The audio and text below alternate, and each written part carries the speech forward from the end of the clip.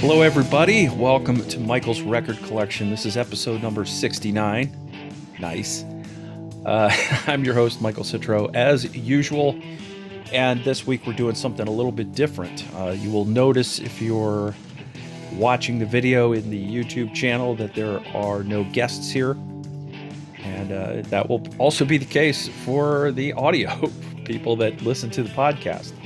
I thought I'd do something a little different. I've gotten some questions over the last few weeks from some listeners, and all right, I'll be honest, I forgot to ask them or answer them on the podcast. So I thought what I would do is I'd gather a few more up, and so I put it off for a few weeks, and now I'm here to answer all those questions. It's like an Ask Me Anything mailbag edition of Michael's Record Collection.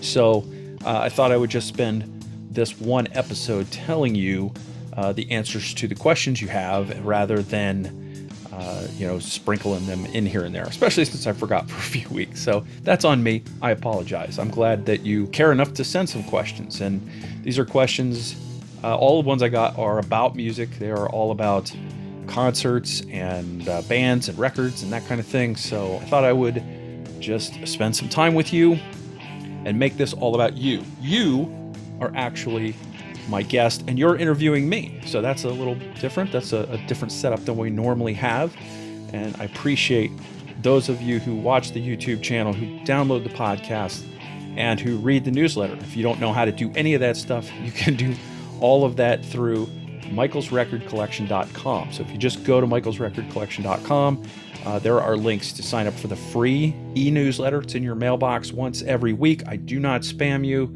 And, that's a little bit different than what you get with the podcast and what you get with the video. It's more of, I guess, more album review-ish than it is interview-ish, whereas the podcast and the video are basically just always interviews.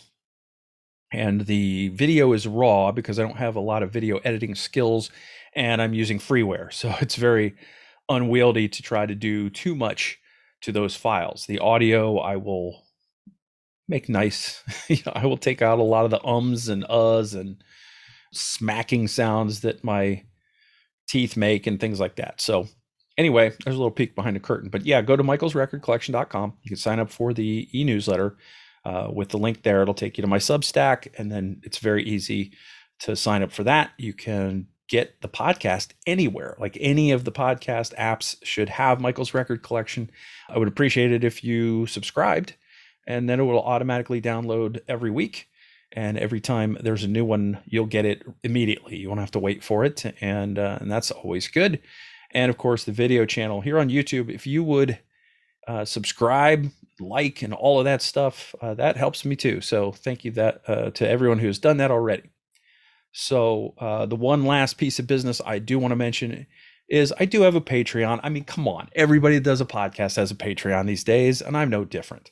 If you go to patreon.com/Michael's Record Collection, you can check out the different tiers, and there's different benefits for different tiers, and you can find one that works for you. And it's your opportunity to support independent content creation. And, most people just do a podcast or just do a newsletter or just do one thing. I do three things. I do the video, I do the audio, I do the written. So some people like to read, some people like to listen when they're in their car or working out or whatever. And some people like to waste time on YouTube. So there's something for everybody, I think. And trying to be all things to all people might be a fool's errand, but I'm giving it a shot. I don't think there's a lot of crossover, but I think there are probably some that do more than one thing. Let's get to the questions, and I am going to start with a couple of my Patreon supporters. Love my Patreon supporters. Thank you so much. It's very humbling to think that there are people out there in the world that want to support what I do and enjoy what I do enough to want to, give me a couple bucks. It's really as low as $2 a month, and if you get any kind of enjoyment out of anything, isn't it worth $2 a month at least? I mean, at this day and age, we don't get to enjoy a lot of things, and maybe that's a pessimistic outlook, but certainly we don't get to enjoy very many things that cost $2 or less a month. But again, if it's not something within your means, it's perfectly fine if you want to keep getting it for free. Anyway, first question, first set of questions actually from Patreon supporter Scott Pringle. Scott, I've known for quite a long time. We've met. I think we met about 2004 on various message boards, including the Spock's Beard message board. If you know the progressive rock band Spock's Beard, I was on that forum. Scott was on that forum, and we met. And we've met up a few times in person at progressive rock festivals. Mostly in the Philadelphia area, but we did also go to Three Rivers Prog Fest in Pittsburgh. So we've been to a few festivals together. We've even, shared hotel rooms at some of these festivals to save some money. Scott's a good guy, and I appreciate him being a Patreon supporter. And Scott wants to know, the first question is, could you elaborate on the process and hurdles you face in putting together an episode? Ideas, finding contacts, research, scheduling, equipment, logistics, editing, etc. Scott, thanks for the question. The process varies. There are lots of different ways to go about setting up interviews. I don't want to get into some of them because I don't want to encourage a lot of other people to do some of the things that I've done. Most of them are just through the artist publicist and a lot of emails back and forth to find a time when it will work for everybody. The main hurdle for me is I got to make something work around my regular job work schedule. That's not easy to do. It can be tricky, especially when people live in other time zones, in other countries. The hardest one I had to set up was with Shane Howard in Australia. That was difficult, but we got it done. Sometimes I got to get up early. Sometimes I got to stay up late. Sometimes I have to come home for lunch, for my lunch break from my job. So there's a lot that goes into the scheduling, and there's several hours a day that I can't do it. And that's cost me some, various interviews in the past when people aren't available at the times that I can do it. So that's rough. But if I had enough Patreon supporters, I could quit my regular job and I'd be home all the time. I could do it any time of day. So that's basically the biggest hurdle that I have. So my equipment's very simple. I finally invested in a good microphone. And if you go back and you listen to my earlier podcasts or videos, they're not going to sound as good because I'm using the laptop built-in microphone. It's fine, but it's not great. And so hopefully this one sounds much smoother, much better. I've also refined the process of making everybody kind of get to the same volume level. That's not easy to do sometimes with some of the connections we've had, but that's a challenge. But everything I do is freeware. Editing the audio, freeware, Audacity. Editing the video, I've got two different video programs, one that I use to trim the video and another one that I use to add like the front plate and the back plate. I don't know terms, so I don't know what they're called, but basically it's my logo to start every video. And then there's an end card that has information about how to sign up for the newsletter at the end. So I use one for one thing and one for the other because they're very easy to use for those specific purposes, and neither one of them is good for both. So, but again, all freeware. That's really it. I don't have anything else much that I do. I had to set up a Substack account for the e-newsletter, and I had to have a YouTube channel, obviously, and hosting the podcast. I hosted on Podbean, so it was an inexpensive, pretty much problem-free service. So that's what I went with. Well, whether I stay with them or not, I don't know, but they just charged me for another year, so I'm there for the next year. Scott, second question is, if you could go back in time and do an episode with any performer at any time in their career, who would it be, when, and why? That's a great question.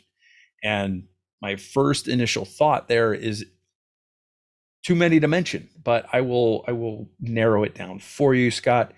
Probably David Bowie or Freddie Mercury at any point in their careers.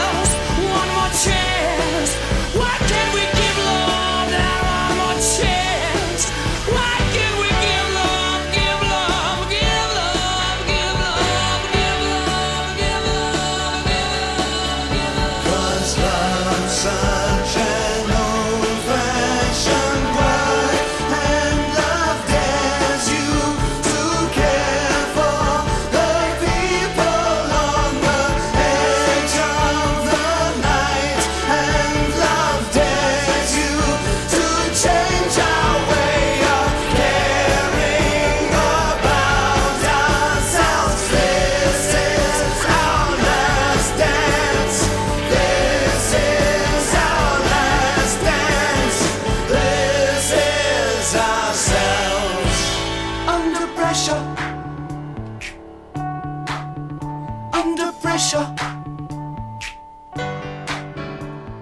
Pressure. Because I think they'd be fascinating interviews. And of course, now that they're no longer with us, that makes me immediately leap to them, two of my favorite artists. And but I guess if I'm being true to myself, the holy grail of all interviews would have been Neil Peart, drummer from Rush, just after the final tour.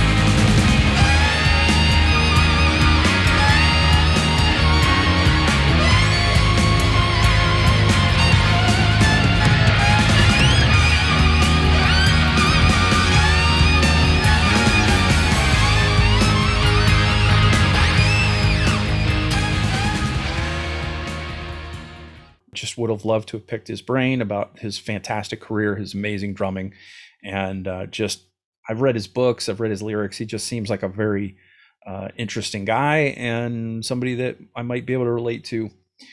So it would probably be Neil Peart, and sadly, now that he's gone, I'll never get to meet him. So that's a bummer. Sorry, I'm going to bring it up again now. Since we just brought it down, Scott's final question is, what drives you to do MRC? Michael's record collection is something I do just for the fun of it. Really, it's a hobby. I love to talk about music. I love music. I mean, I used to do a radio show for 10 years over the internet. Started off at The Dividing Line, went to progrock.com, and I just couldn't keep doing that radio show that I did for so long. It was every Friday night. It was 4 hours of playing music, which I loved that. I loved hanging out in the chat room, loved talking to people about the music and sharing that music with people and turning people on to new music. But the problem was the 4 hours every Friday night when you've got a family, and also you're spending another hour uploading the podcast, or basically it's an audio file. It's the same thing as a podcast, essentially. We called it an archive to the website. And then I also, because I didn't have my own web page once we moved over to progrock.com, I created my own website. And so I would put my playlists on there, and I would do some blogs and some music reviews, concert reviews, album reviews, even DVD reviews, and my year-end awards. And so it just was too much of a time suck. This is a lot of work, but it's not as much as the radio show was.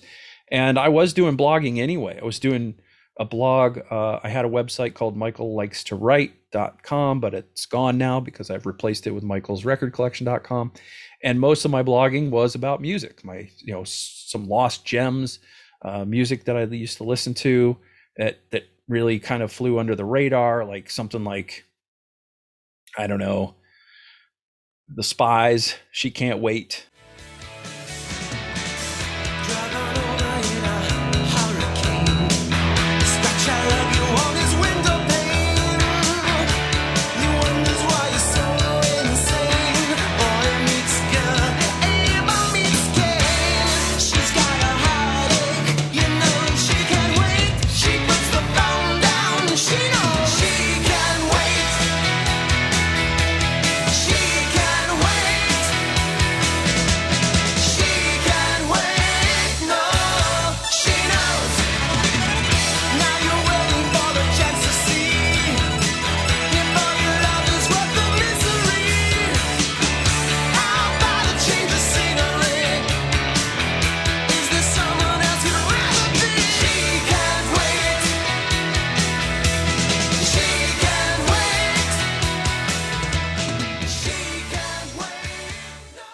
Something like that, so lost classic songs like that.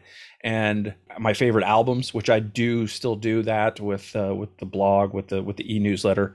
I still do on Michael's Record Collection some of my favorite albums. So we just did Pat Benatar's Precious Time in the last episode. So things like that. And I figured, well, I'm doing all this writing about music anyway.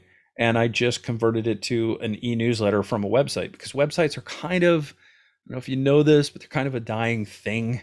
People like their content delivered now, or they like to get it through apps where it's like just something they can scroll through.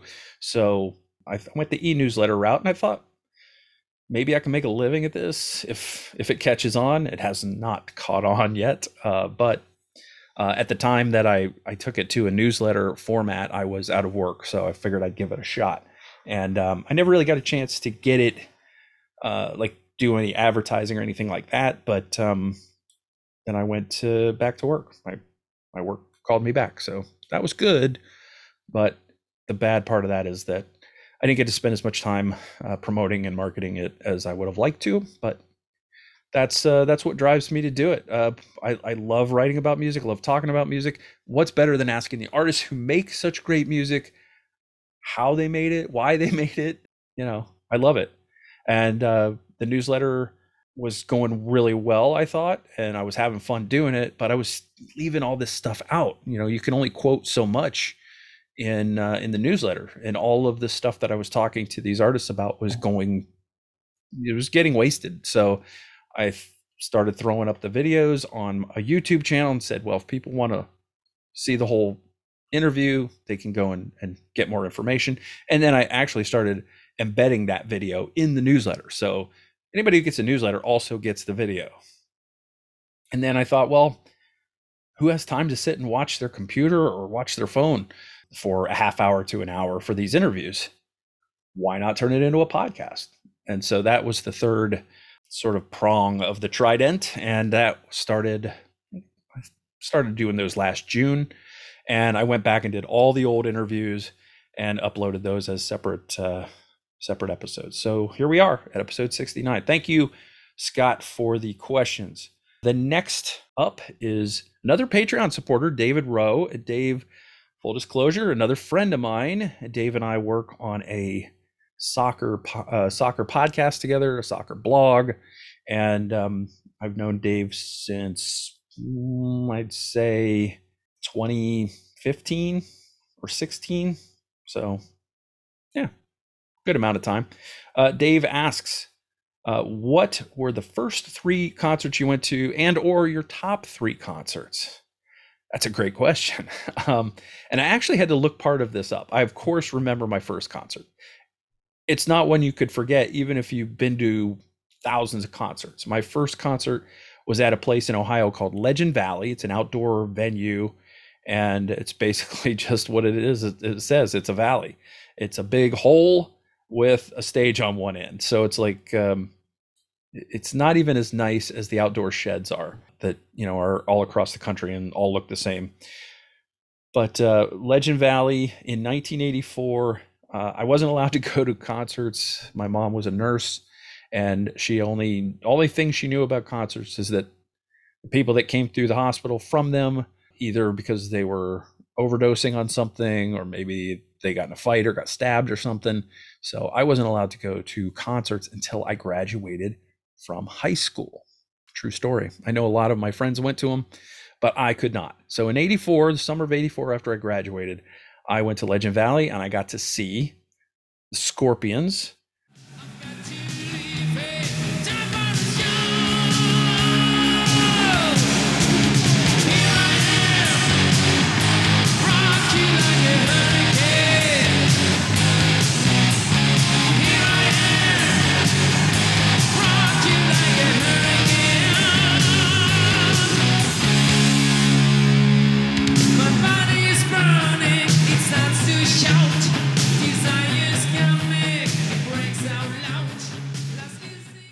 Headlining an incredible bill with 3 other bands. The special guests were Quiet Riot, Fastway, and Kick Axe. So I got to see those 4 bands on the same day. That was my first show, and it was fantastic. And I think I still have some hearing damage from that concert. My sister's friend actually is in a family that they're a vendor at the venue. So they And there's good money in it, but it sounds funny.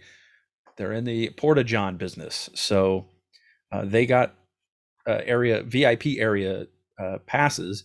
They gave them to us. We got in. We went in the VIP area, which is to the right of the stage, right up against this huge wall of speakers. So I just got pelted with sound for, I don't know, 5, 6 hours, whatever it was. And this is all heavy metal, and it was very loud. And Carlos Cavaza's guitar for Quiet Riot, Matthias Jabs' guitar for the Scorpions, and Fast Eddie Clark. I mean, those guys just assaulted my right ear all day. And I know from going to the doctor that my right ear is not my strong ear. So I think just right from the beginning of my concert going experiences, I did damage to myself. We didn't know about ear protection back then. So, but it was fun. That was number one. Number two concert I went to was Sammy Hagar with special guest Dokken. And that was a phenomenal show. And Sammy actually played for 3 hours. This was in Columbus, Ohio, at the Ohio Center. And he played, he said he played a little longer than normal because the last time he had come through, he had to cancel the show. So whether that's true or not, I don't know. But I know he played 3 hours. Dokken played about 45 minutes. And it was a great show. And afterwards, my friends and I who went to the concert, some guys from high school that I went to high school with, we tried to work our way backstage to ask Sammy if we could join the road crew. This is a true story. We made it past about 2 checkpoints. And then at the third one, a security guard stopped us and we explained, hey, we're here to ask for a job. And he probably just kind of inwardly rolled his eyes at us and he just left. He said, okay, you guys wait here. I'll be back. So he left. And while we were waiting there, another security guard came and kicked us out. So we didn't get to go on the road with Sammy. Who knows what life would have been like had that happened? Where would life have taken me? I don't know. But either this guy didn't want to kick us out and went to get somebody else who did, or he really was going to go ask somebody if we could have a job or talk to somebody about getting a job. So I don't know. We'll never know. The third concert, I had to look this one up because I didn't remember the order of some of my early concerts, but I knew those were the first two. Concert 3 was REO Speedwagon, again in Columbus, Ohio, with special guest Cheap Trick, and both bands were fantastic. It was just a phenomenal night of music.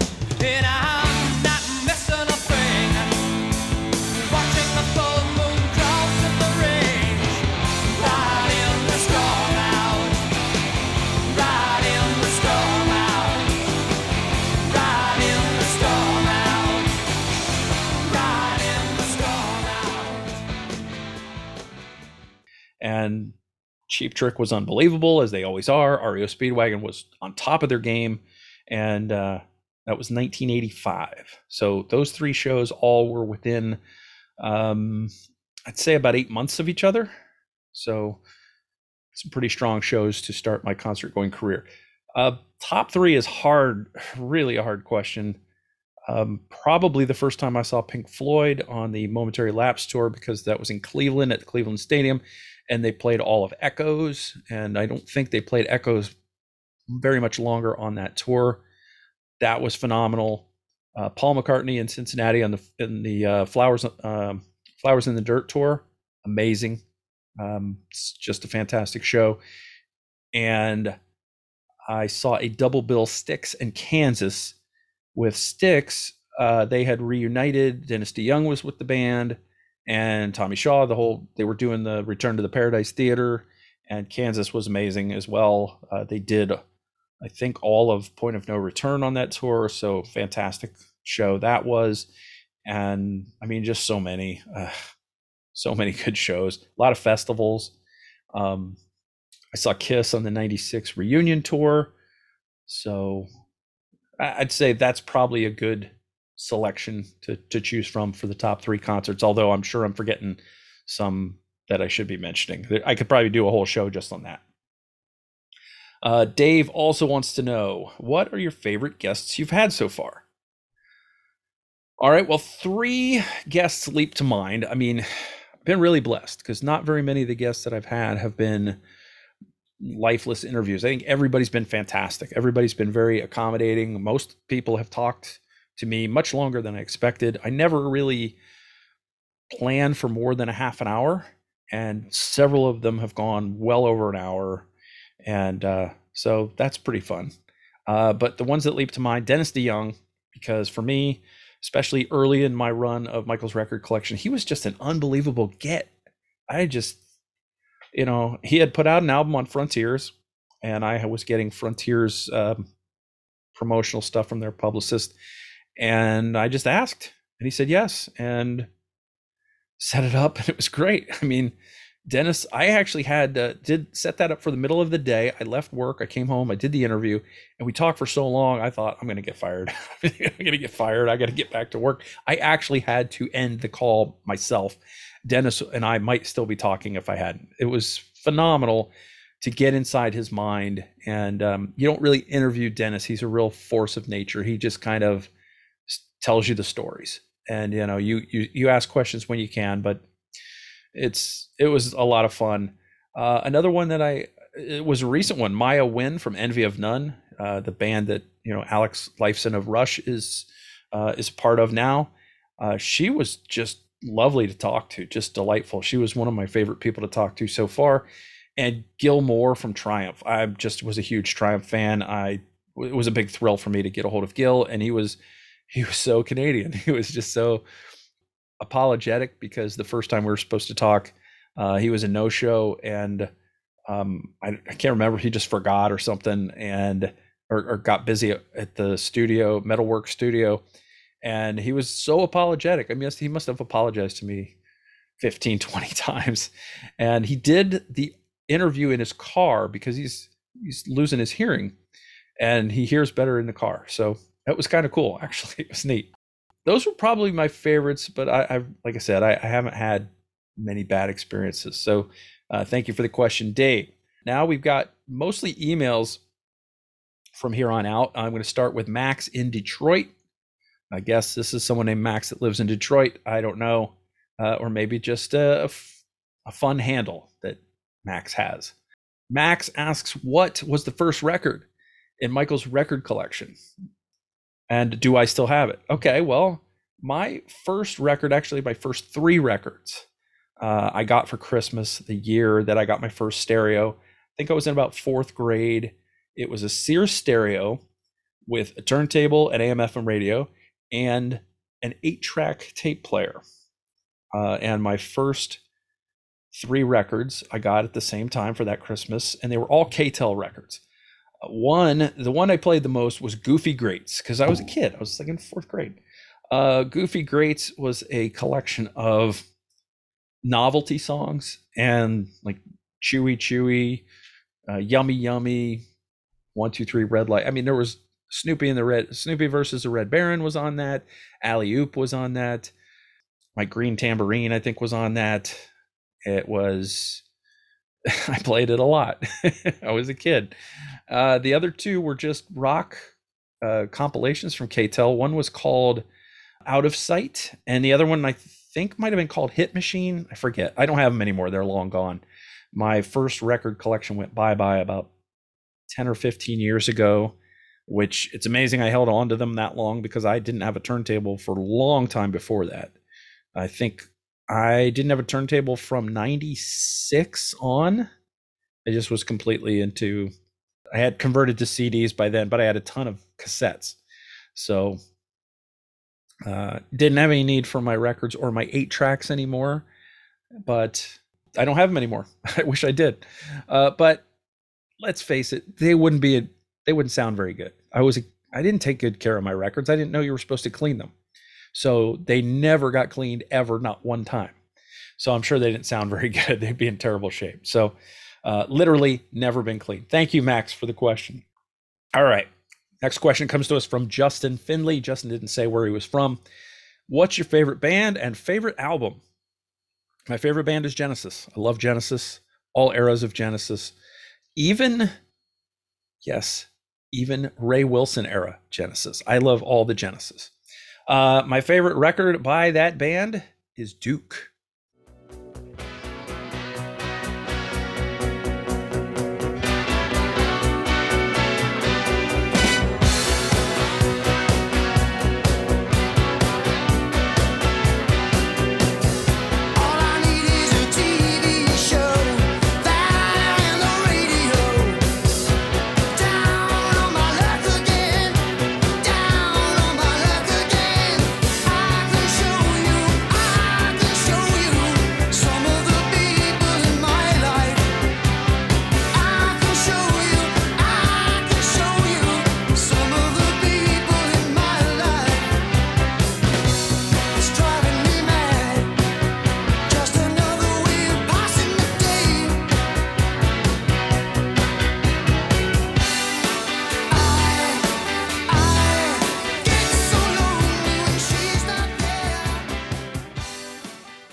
I love so many of their albums, and I love so many of them really close to the top, really very little separation. Selling England by the Pound, Trick of the Tail, and Duke are all very, very close for that number one spot, but it's Duke. Jeff P wants to know, who are the best newer bands you've discovered? Good question, Jeff.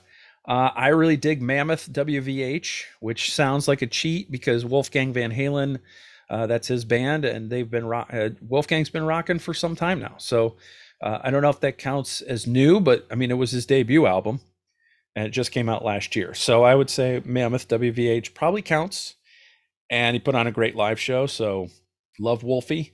I also like some bands that came out recently. Plush, an all-female hard rock band, very, very good.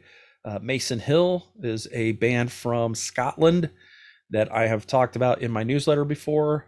They are really, really good. And Envy of None, which is, there are 3 Canadians in the group that are music veterans, and Maya Wynn is relatively new to the scene. She's a solo artist as well as fronting Envy of None. Those are my favorite newer bands that I've discovered recently. Thank you, Jeff P. All right. Andy in the UK. I have got foreign listeners, foreign viewers, people that don't live in the United States that enjoy what I do. That blows my mind. Andy wants to know, who is a must-see that you haven't seen in concert yet that is still touring? And who did you never get to see that is either gone now or the band broke up? Good question. I just talked about this last week on the Pat Benatar episode because I never have seen Pat Benatar play, to my chagrin. I've never seen Iron Maiden, and I feel like that's a band that I have to see on this tour. Hopefully they'll all stay healthy and I can see them on this tour, because for whatever reason, I've never gotten a chance to see Iron Maiden, and I love me some Iron Maiden. I've never seen Pat Benatar, as I mentioned. There's a few bands like Journey that I would have liked to have seen until they changed like a key member, and then it just didn't seem that important to me anymore. And as far as who I've never seen live that I would have loved to see that are no longer with us, well, Queen, because Freddie's not with us anymore, and I'm not into the Queen with Adam Lambert, or I think Paul Rodgers did some stuff with them. But I mean, it's good in its own right, I guess, but I would have liked to seen the original Queen. And Triumph, I never got a chance to see Triumph live. And those guys are still around, but the band's not been around for quite some time. So I'm sorry to have missed them. And I have seen Fleetwood Mac before, but just before the tour, Lindsey Buckingham left the band. I have loved to have seen that classic lineup, and I never got a chance to do that. So thank you, Andy, in the UK. I'm losing my voice. Okay. Toronto Steve. That can't be your real name. Toronto Steve cannot be your real name. But that's how he signed his email, and I couldn't make anything out of the email address. I couldn't figure out a name out of that. It was like, I guess it's some code or whatever, something that means something to Toronto Steve. But Toronto Steve wants to know, what are some obscure bands or songs that you wish more people knew about? That's a great question. I wish more people knew about Tony Carey. Some people know that he was a keyboard player in Rainbow. I love Tony's solo stuff. Some people might know that he's the driving force behind Planet P project from the 80s.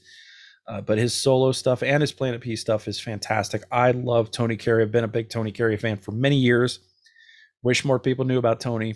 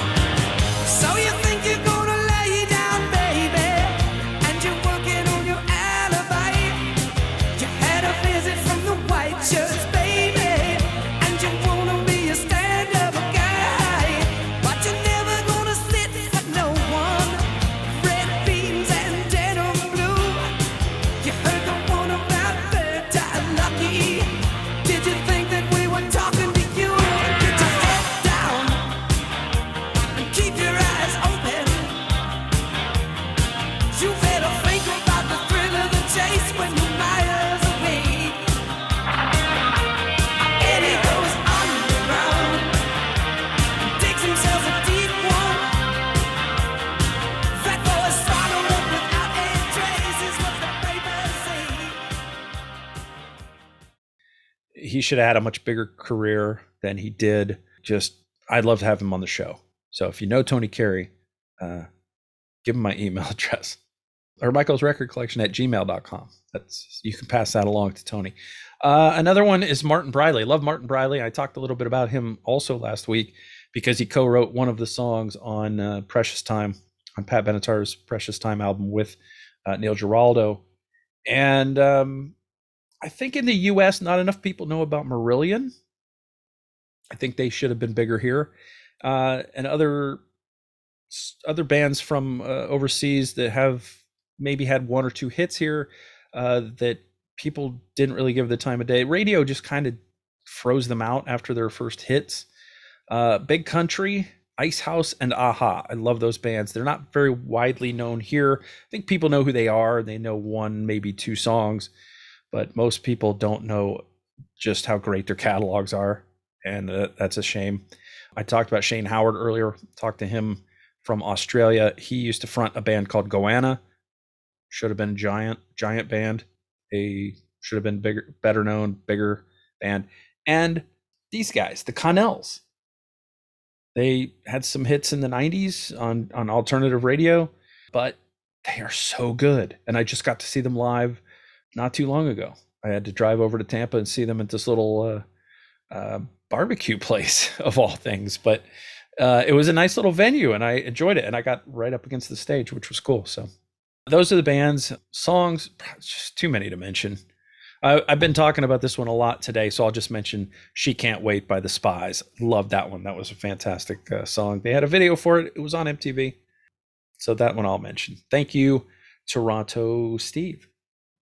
All right. Next question comes from Kim P. Wait a minute. Kim P. Are you related to Jeff P? Jeff P. asked the earlier question about the newer bands. Kim P. asks, what is your favorite format to listen to music? Well, I love the experience of vinyl the most. Love the experience the most. It's just the tactile experience of holding that record, putting it on the platter, dropping the needle, holding the liner notes, looking at the artwork, reading the lyrics sheet. I love the vinyl experience. There is nothing that sounds as good as a clean vinyl record But I have to admit, I listen to CDs more often than any other medium because they're so much easier to deal with. I just pop them in and I can go about my business. I'm hands free. I don't have to get up and flip it over. So I do like that. And I will at work, I stream all day, like all day long. I used to listen to Spotify. I'm on Tidal now. So the sound quality is a little better. So I'm on Tidal during the day. And then I come home and listen to CDs and records at the house. So I need a new car with an old stereo. I need a CD player in my car, but I don't have one. So I have to plug my phone in and stream it from my phone. Thank you, Kim, for the question. Maybe write back and tell me if you're related to Jeff P. Because if you guys are related, you guys don't have to write 2 separate emails. You could just send me one email. Both of you can ask your question. This one's just Steve. Steve, not Toronto Steve, I guess. This is just a Steve who asks, how do you discover new music? It's not easy. And I know people say rock is dead because there's not been a rock #1 song in a long time. There's not a lot of rock on pop radio stations, but there's a ton of rock out there. So what I've done is I've curated social media that will tell me about new artists. I've joined several Facebook groups that discuss newer bands, bands that have come out since 2000. One of them is nothing before 2010. So if anything that comes before 2010, that's not discussed. It's all newer bands. There's podcasters that I listen to their podcasts and I find out about new artists from them. I listen to friends on Twitter that I've curated this nice Twitter feed of various podcasters, various artists, and anytime somebody mentions an artist that they like, I keep a list. And when I'm at work, I always need a steady stream of stuff to listen to. I feel like I live there. I work in a cubicle, and a cubicle is a bad environment. It's a tough environment, and there's a lot of distraction. And I do a lot of writing, a lot of editing. So I'll throw on the noise canceling headphones and stream music while I work.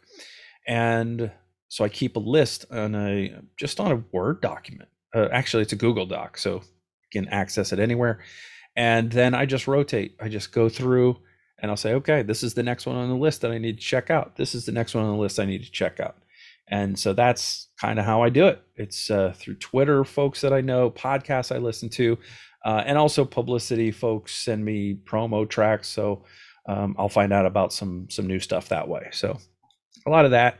And again, people that I follow on Twitter include artists, and artists always talk about music that they like on social media. So sometimes they talk about new stuff that I haven't heard of. So, and that's always fun to make a fun new discovery of a new band that you like. So thank you, Steve. And I don't know if you're Toronto Steve. I don't know if it's the same Steve, but it's a common name. That brings me to my last question. This is from, I don't think this is his real name. It's Jimmy Page Rocks. Jimmy Page does rock. There's no question about that. I don't think that's a real name. That's your real name. And I'm pretty sure it's not the real Jimmy Page, but you never know. Jimmy Page Rocks asks, what record isn't in your collection that you have to have? And that's a fantastic question. And it's an easy answer. It's probably the easiest one that I've had on this show. And that is because I haven't yet replaced my long gone copy of Kiss Alive, the first record I fell in love with. If you listen to the show, I always ask the artist that I'm talking to, what was your first favorite record? And even though I got Goofy Greats and some of these K-Tel records first, Kiss Alive was my first favorite record. And I had it on vinyl, and it was an original copy, and I wore that sucker out.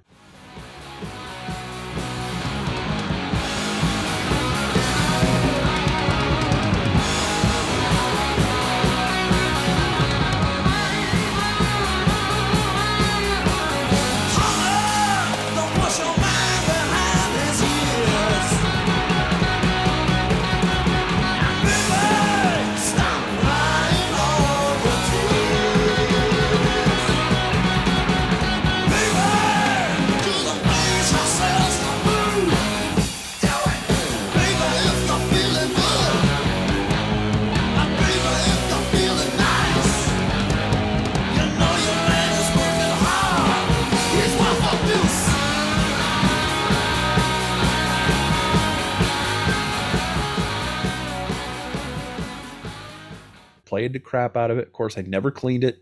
I left it on the turntable for days sometimes. I wasn't really into taking care of things, but it's long gone. It went bye-bye when my record collection, when I got rid of that. And since I got my new turntable about a year and 3 or 4 months ago, I have been looking for a good copy of Kiss Alive, and nobody seems to have a good used copy of it, and everybody seems to be out of the new ones. So I have to have that. That has to be in my collection. I just haven't made that happen yet. It's at top of my list. Kiss Alive, and of course many other Kiss records as well. At some point I would love to have the Kiss Destroyer special edition, like the deluxe special edition. I would just buy the vinyl, but Steven Wilson did the surround sound mix on I guess it's an audio DVD or Blu-ray, I'm not sure which, but I have to have that Steven Wilson surround mix. And the only way to get it, I think, as far as I could tell, is it's in the super deluxe edition of Destroyer. So I need to save up a couple $100 for that. It's pricey. And I bought the special super deluxe edition of Rush's Moving Pictures recently, and that was even more money. So it's going to be a little while before I can afford to drop that kind of money on another special box set like that. So anyway, that's the one, Kiss Alive. Thank you, Jimmy Page Rocks. Yes, Jimmy does. That's it. That's my mailbag. This is my Ask Me Anything for this episode of Michael's Record Collection. I hope you enjoyed it. I hope it was somewhat enlightening. I enjoyed doing it. And ideally, if you guys keep sending me stuff, keep sending me questions, keep sending me comments, I would like to just go ahead and read those as I get them and answer the questions as I get them on the next podcast, rather than doing a full one like this, because it's difficult. It's like, you heard me. I mean, I had to drink water. Voice starts to go when I do that much talking. I like letting the artist do the talking or having a conversation, so it's back and forth and you get a chance to rest. But this wasn't bad, and I had a lot of fun doing it. Thank you so much for those who sent in questions. If you want to ask anything, please do. I mean, you can hit me up on my Twitter, which is at Mike's Records. And the reason that it's at Mike's Records is because it won't let me do at Michael's Record Collection, because that is too many characters, and it won't let me do at Michael's Records. I think that's one too many characters. I think it's at Michael's Record. I could do that, but it seems weird. So it's just Mike's Records, at Mike's Records. That's where you can ask me, or you can email me, like I said, Michael's Record Collection at gmail.com. I'm happy to do it. There's also a web form on michaelsrecordcollection.com. You can send me questions through that, and it comes to my email. And I would love it if you would reach out to me. Let me know what you think of this show. Let me know what you think of others, like the normal shows where I do artist interviews and that kind of thing. I would love to have your feedback. These questions are great, but I would love to know what it is that you would like to see, ways that I can improve the show. I would love it if you would, consider my Patreon, even if it's the $2 a month level. Every penny that I make is going to go back into this. So if one of your suggestions is to improve the production of the videos, for example, I would love to do that.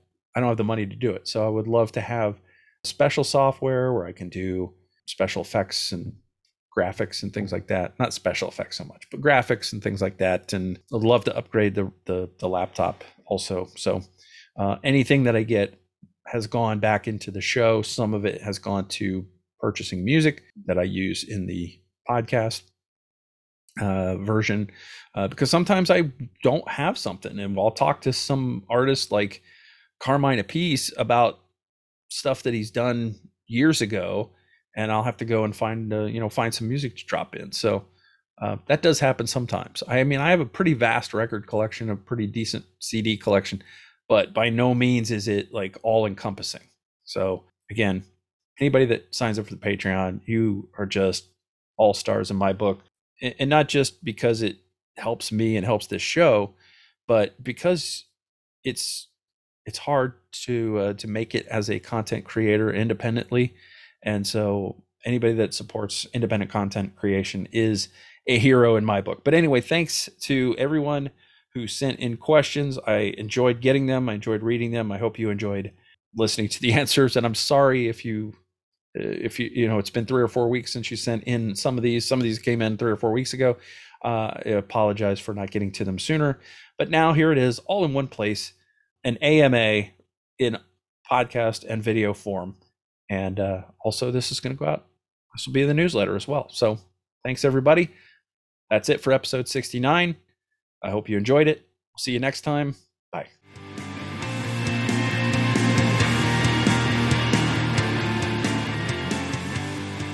Michael's Record Collection is hosted and produced by Michael Citro. Logo graphic courtesy of Jerry Cutchins. Follow Michael's Record Collection on social media, at Mike's Records on Twitter, and Michael's Record Collection on Facebook, YouTube, and Instagram. If you like what you hear, you can support the show through our Patreon at patreon.com/Michael's Record Collection. For the free newsletter version, go to substack.com and just type Michael's Record Collection into the search bar. Thanks for listening.